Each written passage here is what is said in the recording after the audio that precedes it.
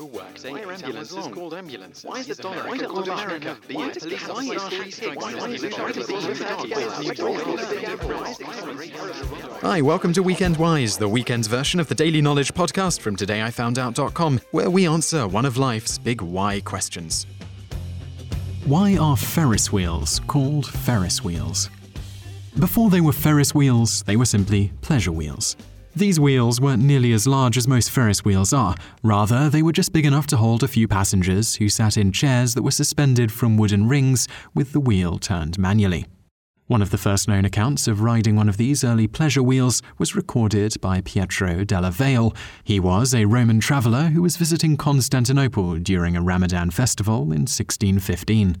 At the festival, he decided to take a ride on the pleasure wheel to see what it was like.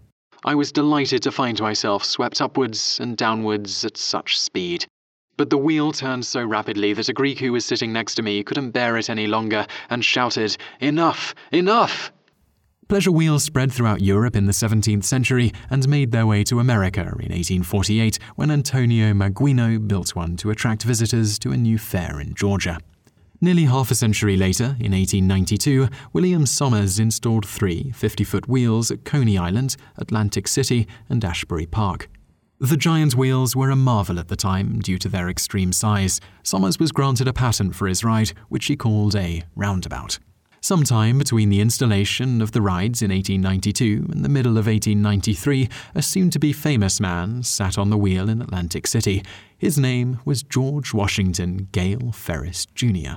It had been announced that the world's Columbian Exposition would be held in Chicago in 1893, and the exposition's organizers challenged American engineers to come up with a structure for the fair that would be even better than the Eiffel Tower, which had been featured at the Paris International Exposition in 1889. They requested something daring, original, and unique to act as a monument at the fair.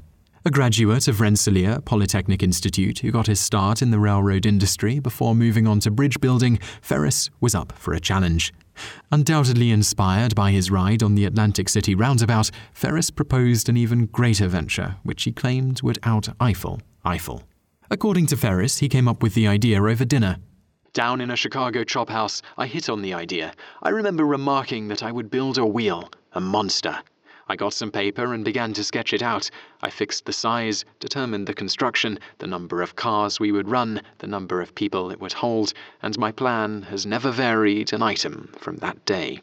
At its completion, the very first Ferris wheel certainly was a monster. At 264 feet tall, 80.46 meters, it was by far the largest attraction at the World's Columbian Exhibition that year. The wheel had 36 cars, each of which could carry 60 people, making the total carrying capacity a whopping 2,160 happy fairgoers at once. Nearly 40,000 people rode the Ferris wheel daily at the fair, each paying 50 cents, about $13 today, for a 20-minute ride. By the time the Ferris wheel was too old to carry more passengers, some 2.5 million people had taken a ride on it. Of course, William Somers had something to say about Ferris's famed wheel, and in 1893, Ferris was slammed with a lawsuit. Somers claimed that Ferris had infringed on his patent, but the judge found that there were enough structural differences for the Ferris wheel to be an invention in its own right.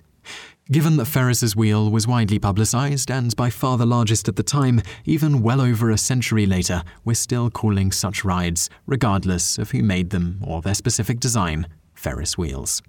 Bonus fact.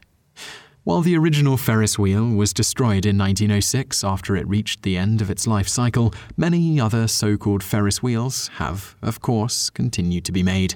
The most famous of them all is probably the London Eye, which sits on the edge of the Thames in London.